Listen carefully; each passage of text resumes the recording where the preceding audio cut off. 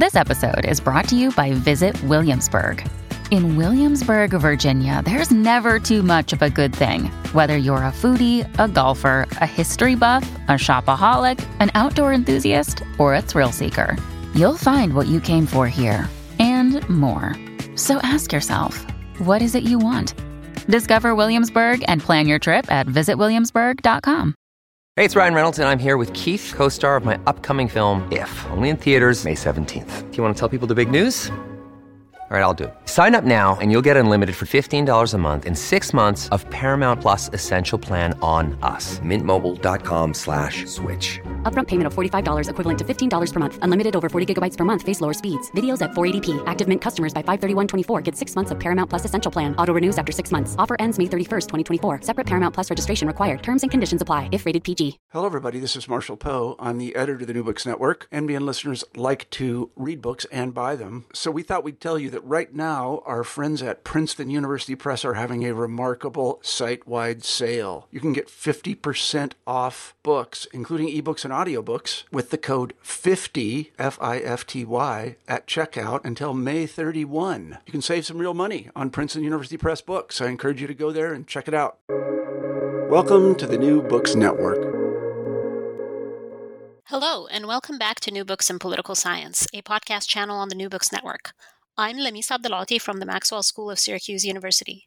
Today, I'll be talking to Nicholas Micinski about his book, Delegating Responsibility, International Cooperation on Migration in the European Union, which was published by University of Michigan Press in 2022. Nick, welcome to the show. Thank you. I'm so excited to be here. So I wonder if you could begin the interview by just telling us a little bit about yourself. Sure. So I am an assistant professor at the University of Maine. I teach in the School of Policy and International Affairs and the Political Science Department. My research is all on migration governance, on the EU and its sort of policies towards migration and refugees. And I think about the sort of challenges that international organizations face in addressing this. I've done fieldwork around the world in the EU and in Africa and other places, but this book comes from my dissertation fieldwork. Wonderful. So I wonder if you could actually talk to us a little bit more about sort of the genesis of this project and how you came to write this book. Absolutely. So as I said, it's the dissertation book. It came from, first I was working in Europe, actually London, at several NGOs and community centers with refugees before I started grad school. And of course, I'm working in the front line, working with different individuals who become passionate about these issues, but you sort of see that many of the government policies don't think about big structural issues. And so when I went to grad school, I wanted to think about these issues. How does the EU actually govern? Or why isn't the EU providing protection for refugees? And that was right at the beginning of sort of the increases of boats arriving in Greece and Italy. And so because that was sort of the confluence of those timing and my starting, all of my work and research in grad school was about that. And as the crisis began to unfold in 2015 and 16, I was able to do field work in Greece and Italy. And so, I was able to speak to and work with many organizations, doing awesome work on the ground, but just seeing how the larger governance fails again and again. And so that's really why I was driven to write this book. It's remarkable how well placed you were to really tackle this refugee crisis and write a book that remains very much relevant to current events in Europe, as well as I'm hoping we'll get to at the end. But I'm excited to dive into the content of the book. So the book focuses on migration management. What does that phrase mean? Absolutely. Well, migration management was told to me by a sort of community worker that if you're not anti-migrant and no borders, shut it down, and you're not an open borders, let everybody in, then you believe in managed migration, and you should just draw the line somewhere. Now, I don't know if I agree with that typology, but I think it sort of frames how policy makers think about migration management, that you have to draw the line somewhere, and so we're going to draw the line. I theorize about it in 6 ways, that there are 6 types of migration management. So there are policies that manage migration about who should enter a country.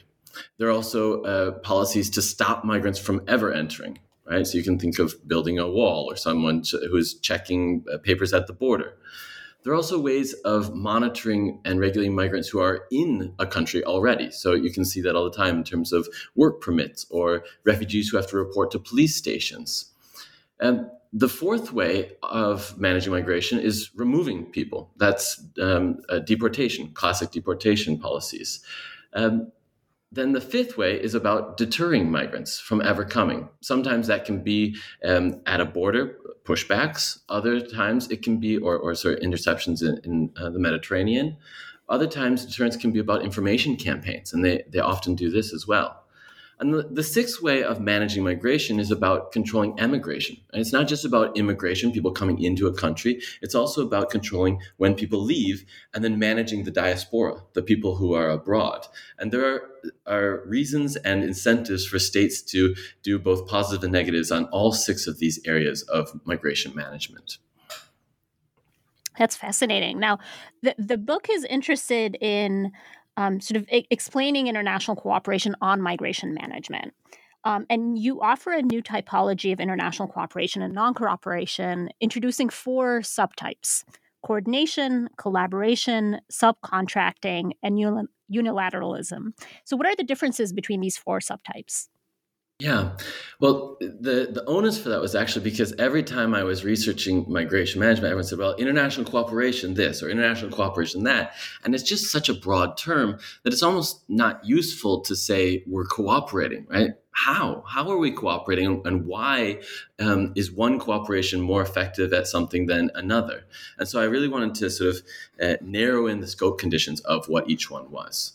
So the key difference between each one of these is which actors are implementing the policy, right? So I'm interested in sort of the implementation phase of a policy cycle, right? It's not just about who's deciding or even sort of like what priorities are important in migration management. After the decision is made, we have to decide how it's implemented. And here are 4 ways you can do it, right? Coordination, collaboration, subcontracting, or unilateralism. So in coordination, this is when states decide on a common policy together and then go back to their home countries and implement it through their national institutions, right? It's usually their own immigration office, or you can think of interior ministries or foreign ministries. They're all doing it within their governments, but they've coordinated on having similar policies.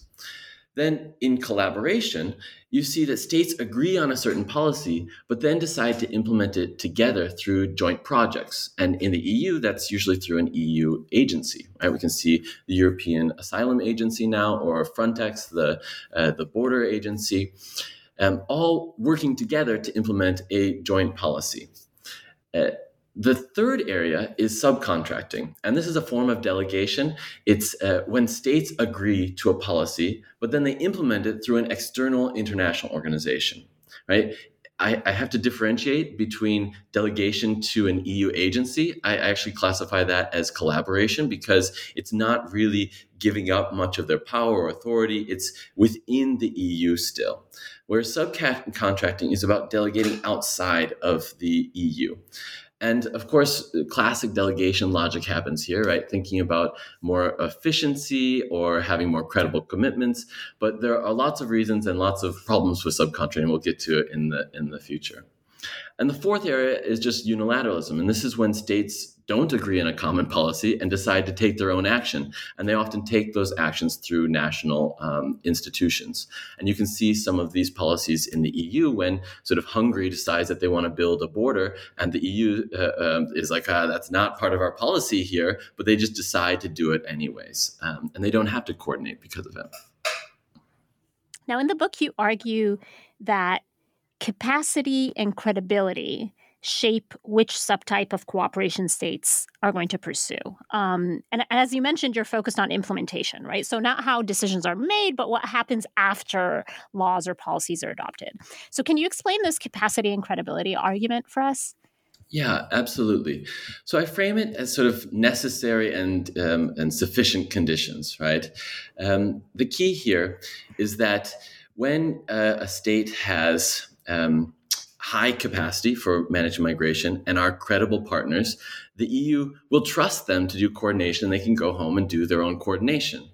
And similarly, if they have low capacity and are credible partners, well, then they can collaborate together, work on joint projects, and maybe buy in some capacity from the EU and implement those jointly. But if a country has low capacity and they're not credible partners, not trusted by the EU, then they're not going to give them lots of money and ask them to go do that alone, and they're not going to do a joint project. And so they're forced to find another way to cooperate. And here I call this subcontracting, because they empower another actor, usually an international organization, to do the implementation, which is because they trust that actor more than the national government. And of course, if a country has high capacity and they're not credible partners, they have the capacity to do what they want, well, they'll go off and do unilateralism just because they're able to do that. Now, there are costs for each one of those. There are low accountability costs when a country is trusted. You can trust that they'll be accountable. If they're high capacity, they're able to do it on their own. It doesn't cost that much money. So there are different costs and benefits for each type. So your empirics start with us looking at how cooperation on migration evolved over time in the EU. Can you tell us about that? Absolutely. In the EU, the theory of European integration is that at one level, there are intergovernmental negotiations where states negotiate together through different EU institutions. So sometimes they're in the Council of Ministers, sometimes they're at the European Summit, other times they have ad hoc meetings, but they negotiate on certain issues. And the EU had always thought of itself as an economic institution, right? Start with economics, and then it sort of spills over to other issues. And immigration, in many ways, was not supposed to be part of that project, right? In terms of national sovereignty, in terms of these ideas of who controls who gets to come in and out of a country, that's not part of the EU project traditionally. But if we look historically, it has gradually grown to be part of the EU institutions. And I have this example at the beginning of my chapter, sort of the messy history of the EU. There's a sort of formal idea that, the different treaties of the European Union moved the process from Pillar 3 to Pillar 1, and then it was formally part of the EU. But the messy actual history is that it evolves after every single instance of negotiation, policy proposals, policy failures, and then coming back to the table and renegotiating and finding a new way. And so part of my this chapter in my analysis is thinking about how policy failure actually updates the information that that states have about each other. So they update the information about how much capacity they have, and they update their information if they can trust each other using these policy failures. So if we think about within the EU, there are actually sort of an evolution of informal agreements amongst each other where they sort of migration ministers were meeting together for years talking about just their policies. Maybe they coordinated and changed their policies a little bit. Other times they sort of agreed to disagree and went home and stayed that way. But gradually they start having common statements, sort of the definition of what a refugee is. They have other moments where they start to cooperate more on migration or asylum. The big steps, though, are I trace two policy areas. The first is in border security, and the second is in asylum. So let's start with border security, and we can talk about that. In border security, of course, we're thinking about the external border of the EU, but this isn't necessarily where the EU started, right? We had to start with the Schengen area or the Schengen zone, where states agreed to lower their internal borders, have a common external border, and have free movement across. And this is the definition of migration management, right? Huge amounts of allowing people to come in and out. And in fact, there's somewhat of a contradiction here in that they had to lower the internal border to allow more free movement, but they had to increase the exterior in order to prevent others from coming in. And that was about trusting, right? Trusting the external borders to be able to do the sort of border management that they're doing. So on the first level, this is, I call it pre-Frontex, before there's an agency for the EU, in which the European Union countries start to cooperate on things like the Schengen Border Code. They negotiate over details over how you're going to check visas, who you're going to issue visas for. And they create a system called the Schengen Information System and the Visa Information System. Both of these are databases in which they coordinate together via national offices, entering data into a data system, and they agree to go back to their home agencies, and they're communicating this way. So for me, this is the definition of coordination, right? Still national agencies deciding and talking together and then implementing it themselves. Of course, they run into problems. They figure out that this isn't quite good enough. They don't have enough information sharing. People aren't entering the same data the same ways. And so the information breaks down at a certain point. And so they decide to empower even more cooperation in the next step, which is really the establishment of Frontex, right? Frontex is the border agency. And this happens in after 9/11, right, 2011, and after the terrorist attacks in Madrid in 2004. The European Commission proposed to put together a certain type of agency. This evolves over time from just sharing border guards to having border guards that are just Frontex and employed all the time. The different types of things that Frontex can do, I mean, really it's not about Frontex taking over the border, right? They're coordinating amongst each other, but I call it collaboration because there's a joint implementation, right? The Frontex agency is helping the border states actually implement policies together. So there are certain moments when this is important. For example, when there's a crisis at a border. So a member state on the external border can request from Frontex to have a joint operation. They literally call these joint operations. And they ask other European member states to donate or nominate border guards to go on these joint missions. And so they're working together to literally implement together a policy on the border. That can mean helping border guards on the external border actually manage flows of people coming in and out. Oftentimes that's helping to identify risks or helping to give technology. Sometimes they give like fingerprinting technologies to the border states. But really, it was a tool for these moments when there were crises at the border. So, for example, they call these actually rabbits, which is a funny term. It's a rapid border intervention team.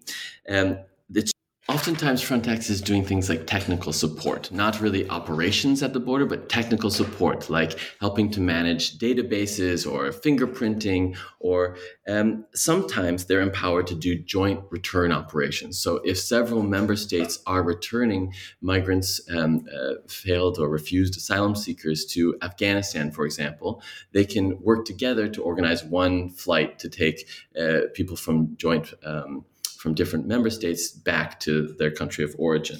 Although this is complicated because the EU is not empowered to do this specific thing. They have to be coordinated with national authorities. So again, this is a perfect example of collaboration in that they haven't given authority to the EU to do it alone.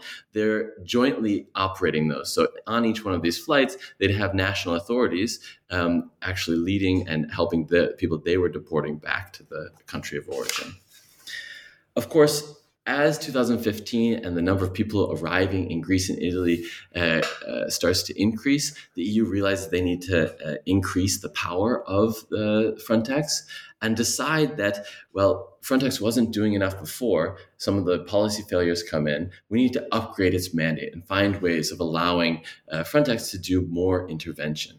So they rename it in 2016 to the European Border and Coast Guard and give it both a larger budget, more equipment. They have a permanent staff. And now the Border Guard becomes responsible for search and rescue operations. Although it's scaled back from before, they're the sort of main leads on search and rescue operations. What we see over time, though, is this sort of stepwise, one step forward, maybe two steps back as it fails, but it sort of builds up both the capacity and the legal mandate of the border security at the EU level to be able to work together, and gives the authority of the European Border and Coast Guard really more authority than they ever had imagined at the beginning of its process.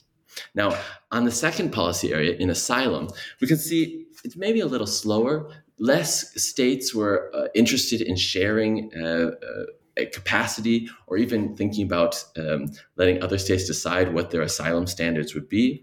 But it does evolve quite stepwise. The European Union uses, of course, directives, which are passed by the Council and Parliament jointly, and then have to be transcribed into national laws. Right? These directives are passed on lots of different issues, from migration, from the way in which you detain people, or the asylum processes. In the early 2000s, the Council starts to set minimum standards across all of the EU. These can be things like reception for asylum seekers, the asylum procedure, the refugee status, what it qualifies as, and temporary protection status, which we saw used most recently with Ukrainians. They also passed the Dublin regulation and the Eurodac database. This is important because the Dublin regulation says that if an asylum seeker comes into the EU, their case should be seen or heard in the first country that they arrive in. And now that obviously leaves the burden mostly on the external states. And we're going to see this causes a big problem for both Greece and Italy, because they are now stuck with the largest burden because most people arrive in their borders. Eurodac, the second regulation, is all about coordinating the Dublin agreement. It's a database that communicates back and forth between countries and is a form of collaboration, again, because they use this database to communicate with each other. So the first wave of the sort of common European asylum system, this is a set of directives, happens in the early 2000s up to 2004. At a certain point, some countries haven't implemented them properly. Here you can think Italy and Greece. They haven't implemented them properly yet. And there's a second wave of the common European asylum system, where they reform the directives, they update them, and try to get countries more in agreement about what will be in these. And the idea then is that they will probably pass domestic legislation, which will be in line with that. And they do. They pass updated versions of all of those. That's from 2005 to 2013. But this is all coordination at that level, right? They're agreeing at the EU level and then going home and to their national governments and trying to implement them there. We see at a certain point, there are some countries that don't have the capacity to implement these policies. And the EU creates in 2011 the European Asylum Support Office. We call that EASO. It is supposed to do something similar to Frontex, in which European countries can nominate their own asylum officers to this pool of officers who then can go on a mission to another European country to help them implement their policies. Again, this is a classic form of collaboration where they're agreeing on a policy together, and then those officers are going directly to the European countries to be able to help implement on the border. Of course, EASO has helped in Greece. It also has helped in Luxembourg, Sweden, Bulgaria, Italy, Cyprus, Malta, and Spain. So our classic example, which I'm going to talk about, is in Italy and Greece, but it's happened in other places in the EU as well. The third wave of the common European asylum system I talk about is about harmonizing these asylum processes after the 2015 and 2017 crisis. Here, they're trying to make it more fair, right? Trying to reform the Dublin system so that countries will share the burden more equally. And second, they'll actually provide more of an operational role. They empower the European Asylum Support Office. They turn it into an agency first, and then empower them to have more operational roles on the ground. we see a huge spike in both Frontex and EASO's budget. It goes up drastically and operationally on the ground. And over time, after several failures and new coordination mechanisms, they upgrade it to real collaboration. So I guess in this chapter, the main thing that I trace is the way in which it starts off as informal coordination, which leads to more formal coordination. They use directives and EU law to try to formally coordinate. But when those fail, they upgrade it again to collaboration with real capacity, higher budgets, and joint operations on the ground. And so in some ways, if you talk to EU policymakers, they say, oh, don't worry, we haven't Europeanized EU migration policy. This chapter traces the slow journey, messy journey, as I say, from really not coordination to a real Europeanization of policy by the end, where you have both Frontex, border guards that are EU level, and asylum officers who are EU level on the border processing applications. Thank you, Nick. And I have to say, even as someone who specializes in refugee politics, I learned a lot from this chapter. I think my students will also learn a lot from it when I assign it to them.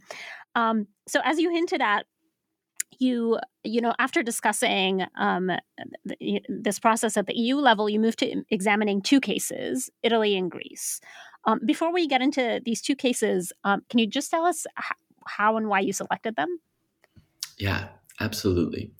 So the first and most obvious reason is that they were politically and empirically the most important countries in Europe when receiving asylum seekers during the period I was studying, 2015 and 2017. The numbers are off the charts compared to elsewhere. The second was that I was interested in trying to see variation across the EU and how they were implementing policies. And we see a real difference in Italy and Greece in terms of how they implement their policies, right? In Italy, they coordinate, they funnel most of the money through the national governments. And in Greece, they do the opposite. They delegate or subcontract to international organizations. So I needed some variation. But I wanted to choose, of course, through political science methodology, case selection criteria of most similar. So I chose based on regime type. We have the democracies, parliamentary systems, there's regional governance, they're all in the EU. It had to be proximity to border, right? I wasn't going to look at Germany because it has a very different case and a different way of implementing policies and different problem, really, in terms of this. And then I wanted a similar migration pressure. And both Italy and Greece during this period are receiving high levels of sea arrivals at the same moment. And you can see, sort of by holding all the rest the same, see variation in how the EU responds and think about what's different in each case. I'm a historical institutionalist, so I try to trace all of these policies back decades, if not centuries, and think about how those earlier policy decisions are made and what their impact is on the current institutions. And so I, in both of my case study chapters, go back to the early 1900s, thinking about migration capacity in both places. I also really tried to trace where the money goes, right? Follow the money and think about that. And that is an important part of these cases, that both Greece and Italy had huge amounts of money flowing into them, whereas in the rest of Europe, that was not the case. So let's dive into these cases. And I'll just mention that, it seems from the book that, you did fieldwork in an impressive number of interviews that you draw on for these two cases. So let's start with Italy. What do you find in that case? Yeah. In Italy, the top line is that they coordinate, right? In Italy, they decide that there is high state capacity and that they're a credible partner. And so they're going to channel most of the money and the policy interventions through the national governments. Now, that is kind of a surprise when you think about it today, because Italy is not exactly a credible partner. And sometimes you think of Italy as not a high capacity state. But in the policy area of migration, and in comparison to many other frontline states in Europe,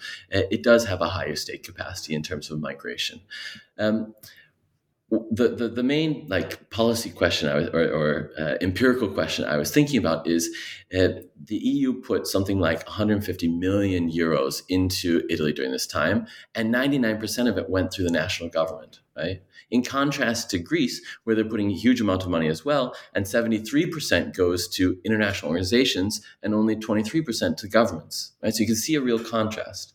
In Italy, this comes from a long, repeated history of migration flows that are very high coming into Italy, and a slow response over time in which the Italian government builds up its migration state capacity, so that when in 2014 or 2017, the most recent flow of people arrives, they have a higher state capacity.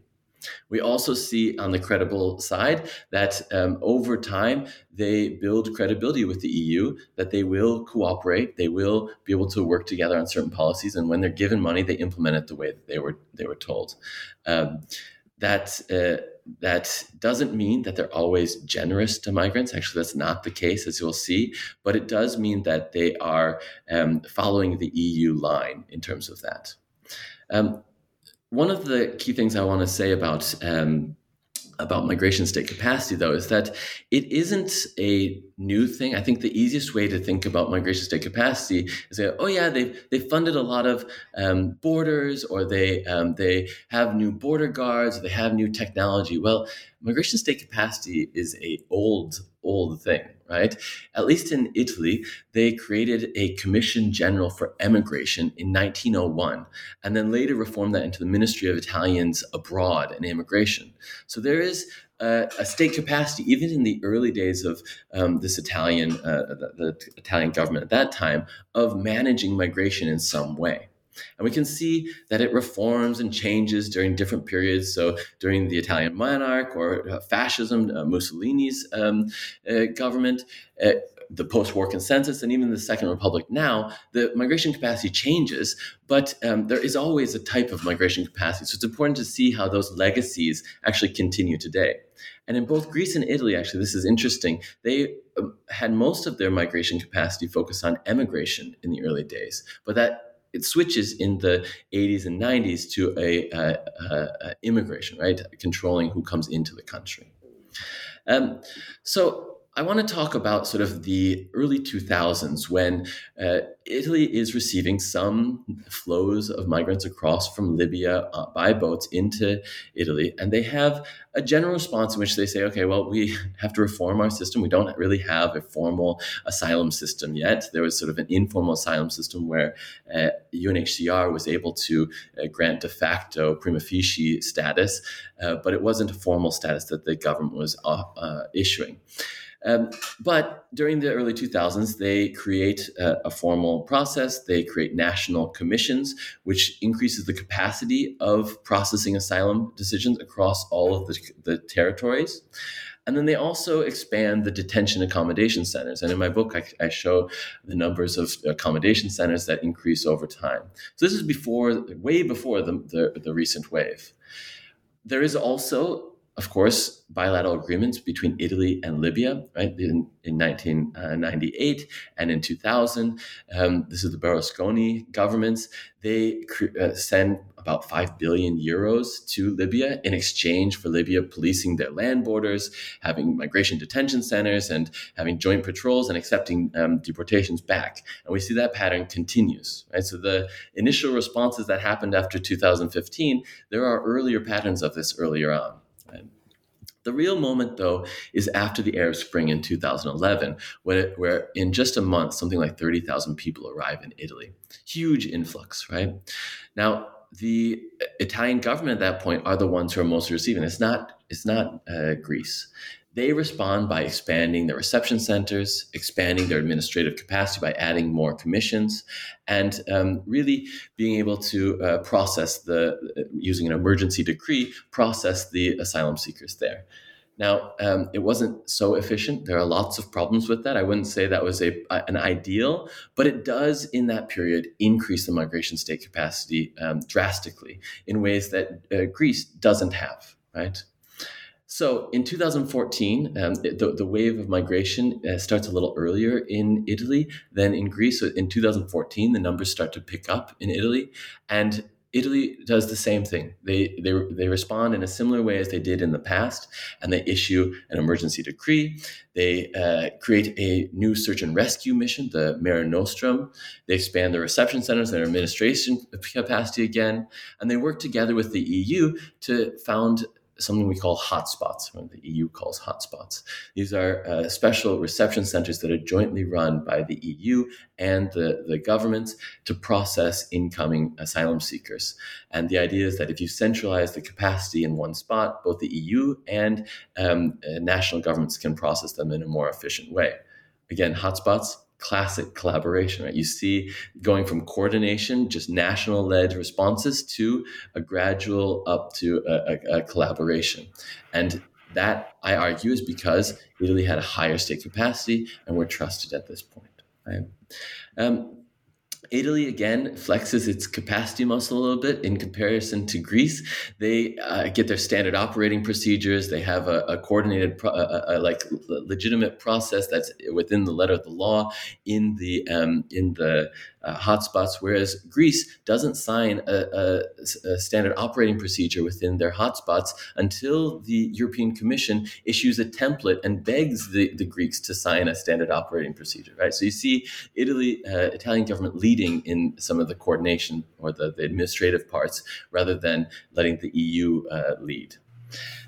Again, the Italians, they organize most of the funding going through their Ministry of Interior, and are able to respond in a fairly organized way. Now, again, I don't want to say that the outcomes for migrants and refugees arriving in Italy was amazing. That's not the case. But in comparison to Greece, they had a more organized system. They had a higher state capacity, and the EU at that point trusts them because of past experiences with it.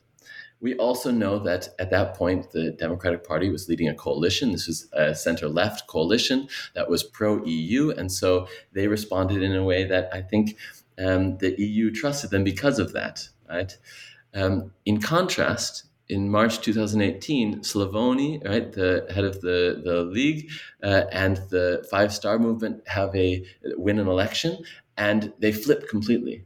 And I would argue, we can talk about this more later, that this flip would have changed the policy response by the EU. They don't trust them anymore, and it becomes a moment where can we funnel all that money through the Italian government? That's very, very compelling.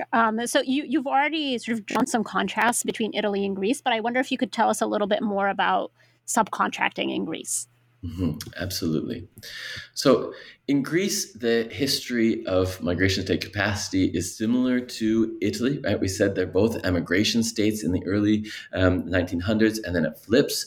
But in contrast to Italy, instead of building up their capacity over time, there's a real resistance to implementing policies and investing in state capacity. And that is both center-left and center-right governments that resist that. Right? They pass the EU directives on asylum, but they don't implement them and fund the agencies that are supposed to implement them on both sides. And in part, that's because of the contradictions of the Dublin Agreement. So I want to just go a little more into the Dublin Agreement and why that's such a problem for Greece, right?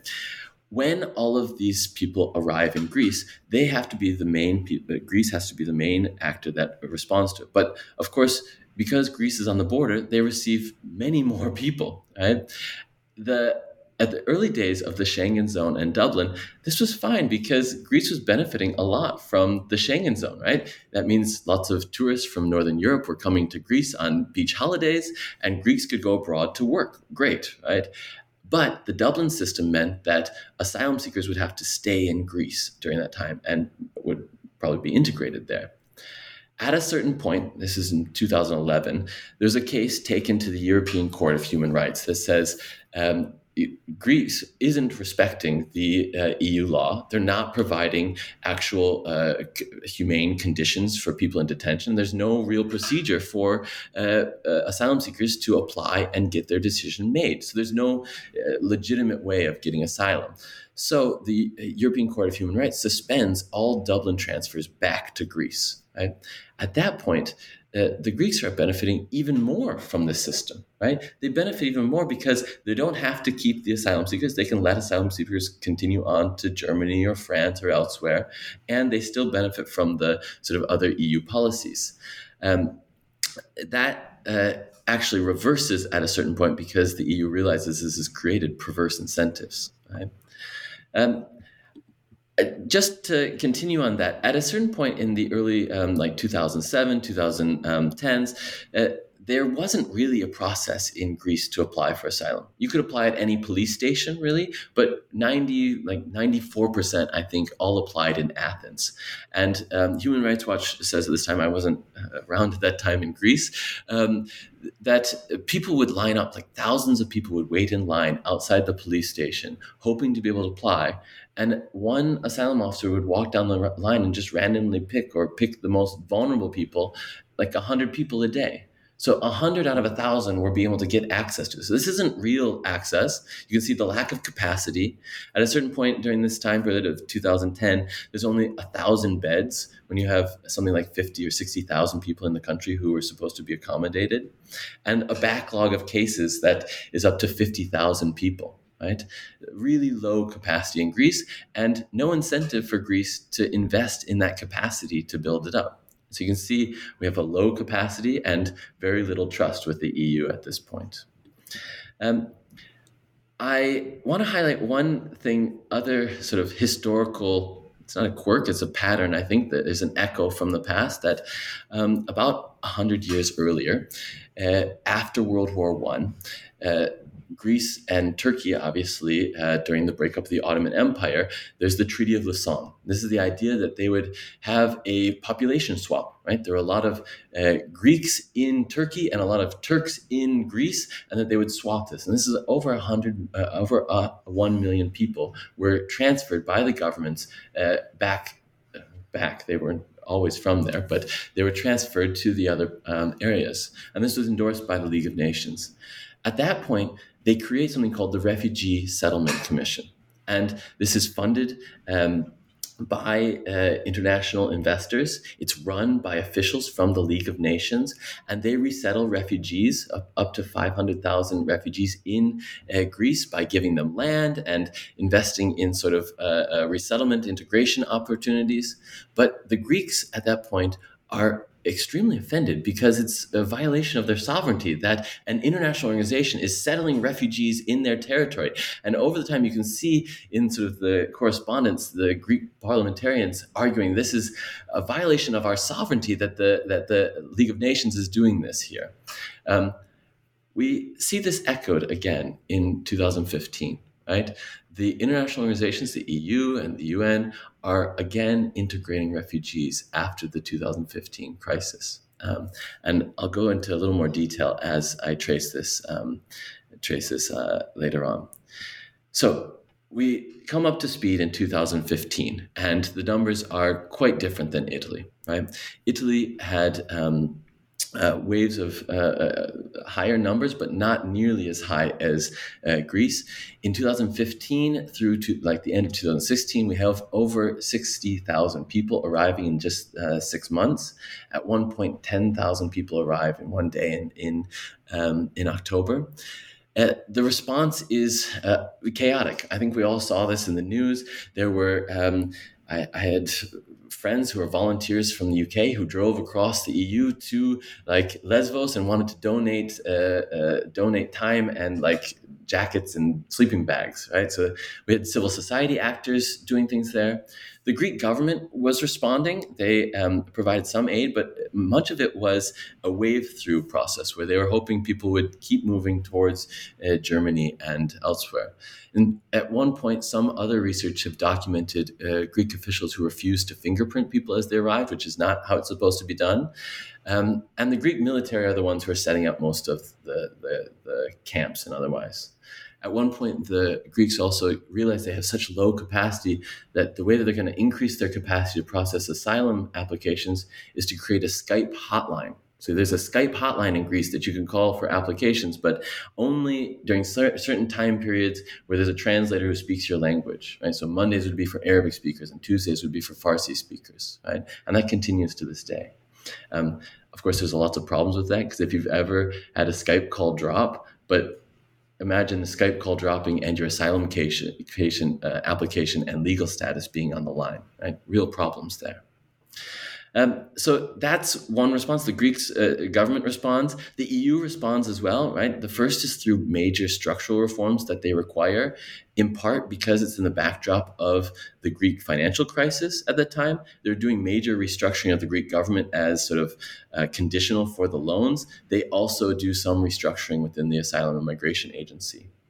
The EU-Turkey deal happens at the same time, right? This is the idea that the EU gives $3 billion euros in aid to Turkey in exchange for Turkey to register all Syrians, to actively patrol the Coast Guard, and to accept all irregular migrants. Of course, these were asylum seekers coming to Greece. They're accepting those back to Turkey. That comes into place in March 2016 and does drastically reduce the numbers, right? Drastically reduce the numbers. We see the arrangement doesn't really work as assumed. Only something like 3,000 people have been returned from the islands back. So they had imagined much bigger numbers, but it stopped the flows, but the detail of it didn't really work out that way. The hotspots continue in Greece. They also have hotspots, but in this case, Frontex and EASO have much more staff than Greeks do, and they're taking the lead in the hotspots. And then we see the EU funnels a lot of money. In Greece, it was 700 million euros in emergency aid, and 73% of that goes to international organizations, the main one being UNHCR. And here's really where I talk about subcontracting, right? The subcontracting happens directly through what they call delegation agreements, where they empower UNHCR to do very specific things about migration management, running all of the accommodation, or leading in coordination among actors, or even relocating refugees from Greece and Italy to the rest of Europe.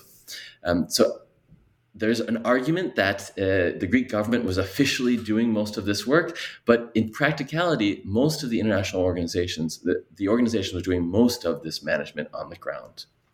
I retell in one of the parts of the book about a meeting I was sitting in with UNHCR officials and a lot of other NGO workers, and they're all arguing about this list of camps in Greece. Of course, they don't call them camps, they're called refugee sites, because Europe doesn't like to have refugee camps in Europe, but they are camps. Right? But the workers were all arguing, who's in charge of this camp? Who's in charge of this camp? Because the Greek government, without telling them, had just assigned one actor, one NGO, to be in charge of it. And then the repercussions were that some of these NGOs didn't even know that they were supposed to be in charge of it. And then others said, we don't have the capacity to do this. We've never run a camp before. And UNHCR steps in and coordinates all of that, and are the sort of provider and coordinator of last resort in each one of those steps. Whereas the government probably was supposed to be there in many of the coordination meetings, there was always a seat for the government. They never showed up. And UNHCR is in practice running most of the coordination. We also see in numbers, right, that by 2017, UNHCR's presence, they had 511 staff in country, while the Greek Asylum Service only had 451. So there are more UNHCR staff members than even Greek staff members. And the Greek government is sort of happy that the UNHCR is able to provide these services. This changes a bit over the time. We see different governments change, and it evolves. I think one of the big moments was early on in the COVID crisis. The most recent Greek government decides to close all the borders and change the camps from open camps to closed camps. This is, violation of many human rights. Camps are not supposed to be closed, especially in Europe. Meaning that people are unable to move in and out of the camps, right? They're unable to leave the camps, exactly, right? The example here is Mora camp in Lesvos. And it was a camp that was designed for 2,000 people. This is the camp that most people saw images of during 2015, but became overcrowded. And by 2020, it had 12,000 people in it, right? 10,000 more than it was ever designed for. And was closed, meaning people couldn't leave, right? So 12,000 people trapped and couldn't leave the camp. In September 2020, the camp actually burns down. And this is a crisis for both UNHCR and for the Greek government trying to figure out what's happening. There's outcry by the EU. The EU funnels more money into building another camp. The camp is set up and run in part by UNHCR again. And I have in the book this example where people are arguing that the Greek government needs to take responsibility for this huge human rights failure. And the Greek government say, well, whose logo is it on the tents? It's UNHCR's logo. They're the ones who are responsible, right? So you see, again, this sort of shifting of responsibility away from the Greek government. There's so many very telling anecdotes and stories in there. And just for listeners who may not be familiar, UNHCR has come up several times. UNHCR is, of course, the UN Refugee Agency. So, Nick, you end the book with this very well thought out, very well developed set of policy implications. And, of course, we're all expected to end our books with policy implications, but you do such a wonderful job. And I can't help but, think that you must be drawing on your professional experience there as well. So I'm not going to ask you to go through all of the policy implications, but do you mind just highlighting a few of them? Yeah. So I organized them into short-term policy recommendations and long-term recommendations. The easiest short-term recommendations, delegation is going to happen. In some cases, it's probably a better outcome for refugees. The key here is to make sure they're selecting the best actor, right? Is UNHCR, the refugee agency, the best actor to implement there? Many times it is. But to make the delegation agreements better, right? Some of the problems that happened throughout the whole response was the sort of slack in the delegation agreements. What was legally required? What sort of responsibility and accountability mechanisms could happen? Because when you delegate to UNHCR, the same sort of democratic accountability and transparency is not there that you have in sort of the Greek government, right? In terms of long term, of course, you should think about building capacity of governments so that they don't ever have to delegate. And you should build regional institutions that are fit for purpose, because if you look at Frontex and you look at the European Asylum Agency, they were not designed to do operational capacities at the beginning. So if they're going to do operational capacities, then they need to have that real strength in it. But I guess the deeper question is about having a normative framework for when and why you delegate, right? Is this about avoiding the tricky domestic politics of Greece? Is this about internal EU policies? I don't think people would say that's when you should delegate a responsibility. If it's about efficiency and getting really fast outcomes for refugees, then that may be the right case. But there's a larger discussion that has to be had about when and how delegation happens, or when and how subcontracting happens, and when it shouldn't happen. Right? And I think that is a discussion the EU still hasn't had. So the book came out in January of 2022, and it was in production, of course, before that for some time. And of course, a lot of stuff has happened in Greece and Italy. A lot of stuff has happened in Europe in the interim. So just really quickly, can you give us some suggestions for how your framework can help us understand events that have happened since the book came out? Absolutely.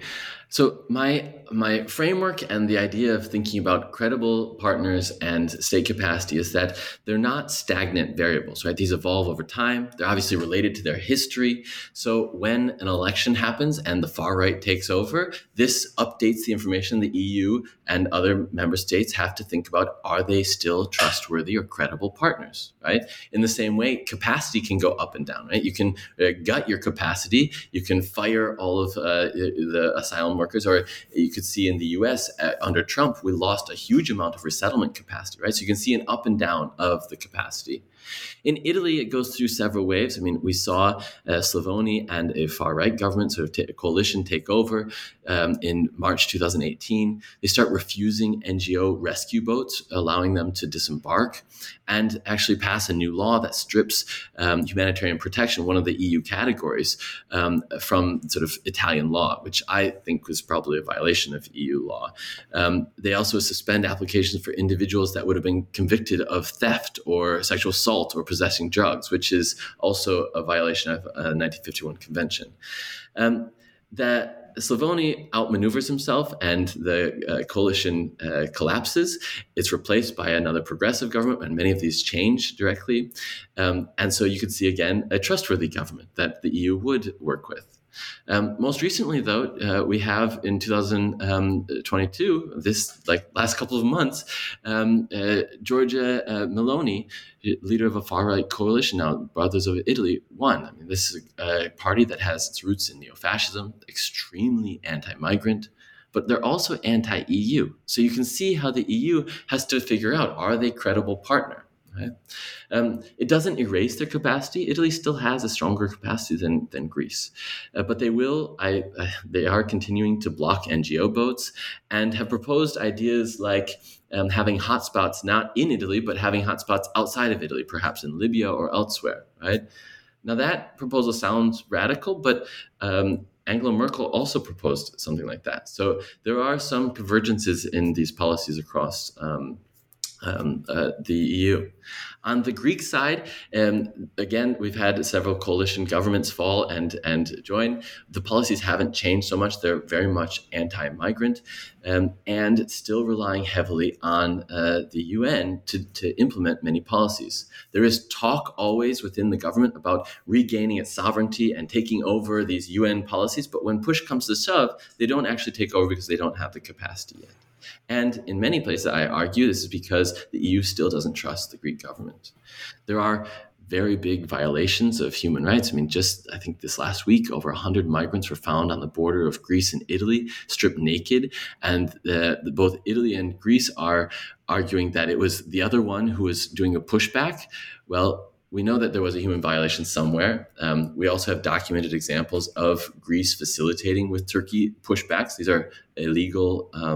When an asylum seeker comes to the country, they have to look at their applications. And if you push them back across the border, that's a violation, obviously.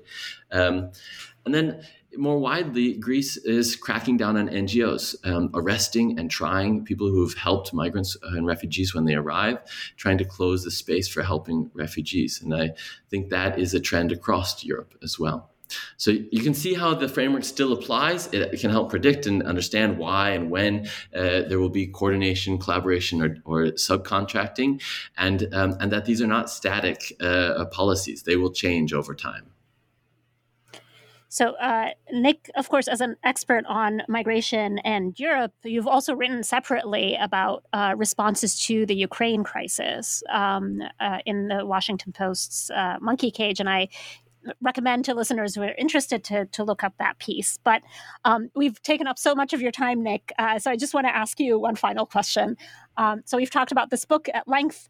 I'd love to know what you're working on now. Thank you so much. The new project is actually with Kelsey Norman at Rice University.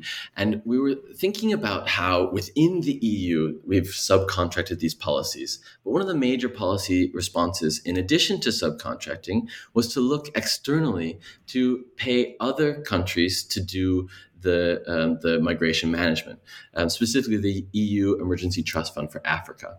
And this is 5 billion euros, similar to the EU-Turkey deal, but paid across lots of different countries in Africa, hoping that it will restrict or prevent migrants from ever leaving. And our new project is looking at, across Africa, how the impact of these policies are and what the implications for migration governance overall is. We're really interested in the question of, it's not that they work, right? We know that most of this migration development aid doesn't actually prevent migrants from leaving, but what is the impact on democratic governance? Is this undermining democracies? I mean, we know it's undermining European democracies, you can see in Greece and otherwise, but is it undermining sort of Kenya's democracy or Egypt's democracy if you're empowering border guards to do things that maybe aren't in the letter of the law or are using violence against refugees. I mean, it could support democracy or it could undermine democracy. And so we're interrogating this in sort of a new book project looking at those issues. That's a fascinating and very important project. And I hope that I can have you and Kelsey Norman on the show to discuss that book when it comes out. Thank you so much, Nick, for being on the show. Thank you so much as well.